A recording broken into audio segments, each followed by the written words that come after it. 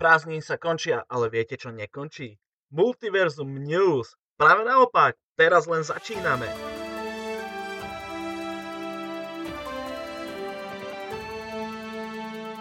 No a začneme horúcou správou. Lotr, Prstenie moci, seriál, prvé 2 diely sú vonku. Neviem, či k tomu treba viac povedať. Pripravte sa na to, že internet v najbližších dňoch bude zahltený búrlivými diskusiami o tom, či je to dobré alebo zlé, a tu sa trocha opustím. Nejdem sa opúšťať o tom, aké to je, keďže v čase nahrávania som to ešte nevidel. Idem sa opúšťať ohľadne niečoho iného, a to, že už mesiace a mesiace nás Amazon bombarduje reklamnou kampaňou na tento seriál, ktorá vzbudila požadovaný hype. Ja si dokonca myslím, že bola náročky robená tak kontroverzne presne preto, aby sa o tomto seriáli viac hovorilo, hoci to nebolo treba. A to, čo ma štve, je, že je vlastne úplne jedno, aký ten seriál nakoniec bude.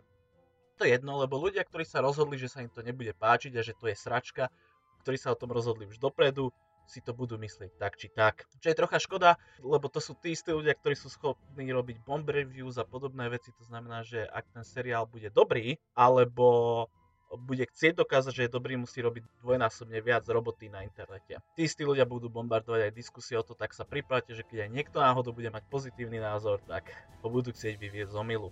A možno to nakoniec naozaj bude tak zle. Každopádne už je možné sa to dozvedieť. Pozrieť si to, prvé 2 diely sú vonku, aj keď ja by som si nechal hodnotenie až po celej sérii. Takisto 4. teda v nedeľu začína 6. séria Rick and Morty. Uvidíme, či pauza tvorcom prospela, lebo 5. séria bola taká všelijaká a mne sa zdá, že bola pred 2 rokmi. Ak aj nie, tak proste mám taký pocit, že je to už strašne dlho. V rámci propagácie novej série Dan Harmon ponúkol aj nejaké rozhovory, ale čo je dôležité, že v tých rozhovoroch zaznelo, je to, že community film bude. Nevie sa kedy, ale bude. To znamená, že po 6 sezónach sa dočkáme aj toho vytúženého filmu. Outline je napísaný a teraz sa hľadá pravdepodobne len štúdio, pričom Harmon povedal, že to môže byť o rok, že to môže byť o 8 rokov. Ja osobne si však myslím, že keby prišiel community film o 8 rokov, tak je už na to neskoro už. Keby prišiel o rok, je troška neskoro. Community ja mám rád, pravidelne sa k nej vraciam, len jednoducho už ten seriál zostarol, herci sa desi podali a tak ďalej, už tá mágia nebude taká istá. Ale Ricka a Mortyho stále ešte neodskočím. Záhadná vec Wormageddon, ktorú začali propagovať pred pár týždňami, ktorú som spomínal v predchádzajúcom podcaste, išlo virálnu kampaň, ktorá má propagovať zelený vodík.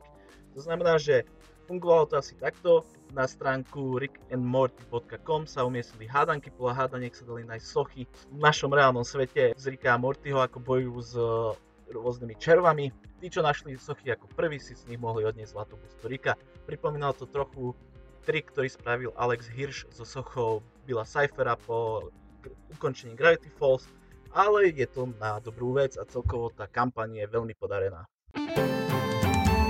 A keby to bolo Multiverzum News, keby sme si nespomenuli nové trailery, takže v prvom rade tu máme Cyberpunk Edge Runner, čo je anime seriál, fakt veľké, akože fakt hardkorové anime, pre anime fanúšikov, vypracovaný so spoločnosťou CD Projekt Red na motív ich videohry Cyberpunk 2077.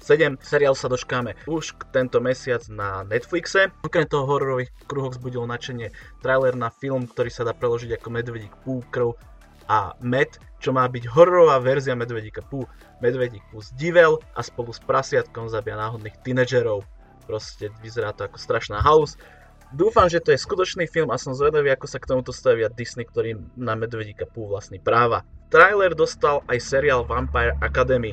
Nevyzerá zle, neviem, či v našich končinách bude dostupný, lebo ho uvádza Peacock, ktorý u nás tuším nemá zastúpenie, aspoň legálne. Ale čo mňa na tom traileri najviac mrzí je, že mi to ničím nepripomína film. Ja som síce predlohu nečítal, ale film sa mi veľmi páči, lebo mal taký mierne erotický podtón a všetci tam boli strašne sexy a dúfal som, že uvidím pokračovanie s tými istými hercami.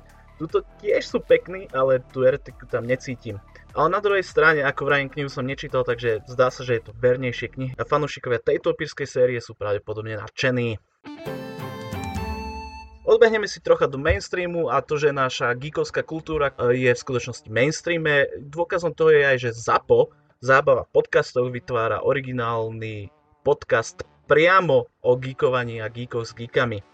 volá sa Geekfellas a uvádza ho Martin Hatala s Vladimírom Mikulášom. Obidvoch ich poznáte pravdepodobne z Comedy Dungeonu a Hatalu aj z takade inakade som počul, že kde si vystupuje či čo.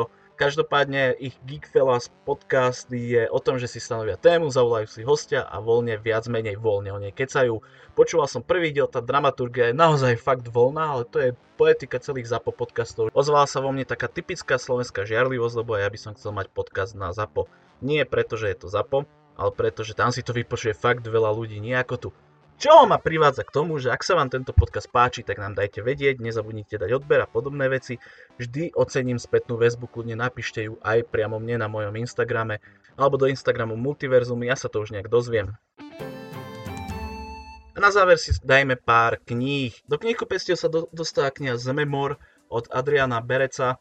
Ide o zbierku zvláštnych príbehov, kde sa vlastne každý príbeh je na jedno písmeno.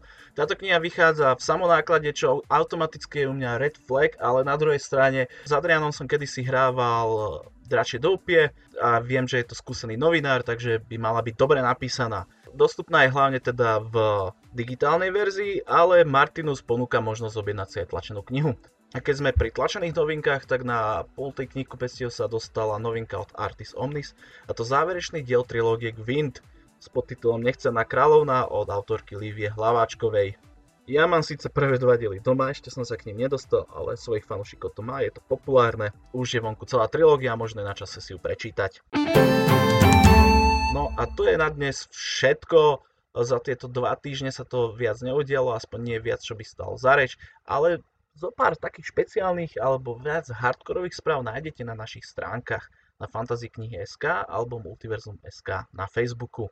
Moje meno je Ďuri Búri a počujeme sa o 2 týždne. Ahojte!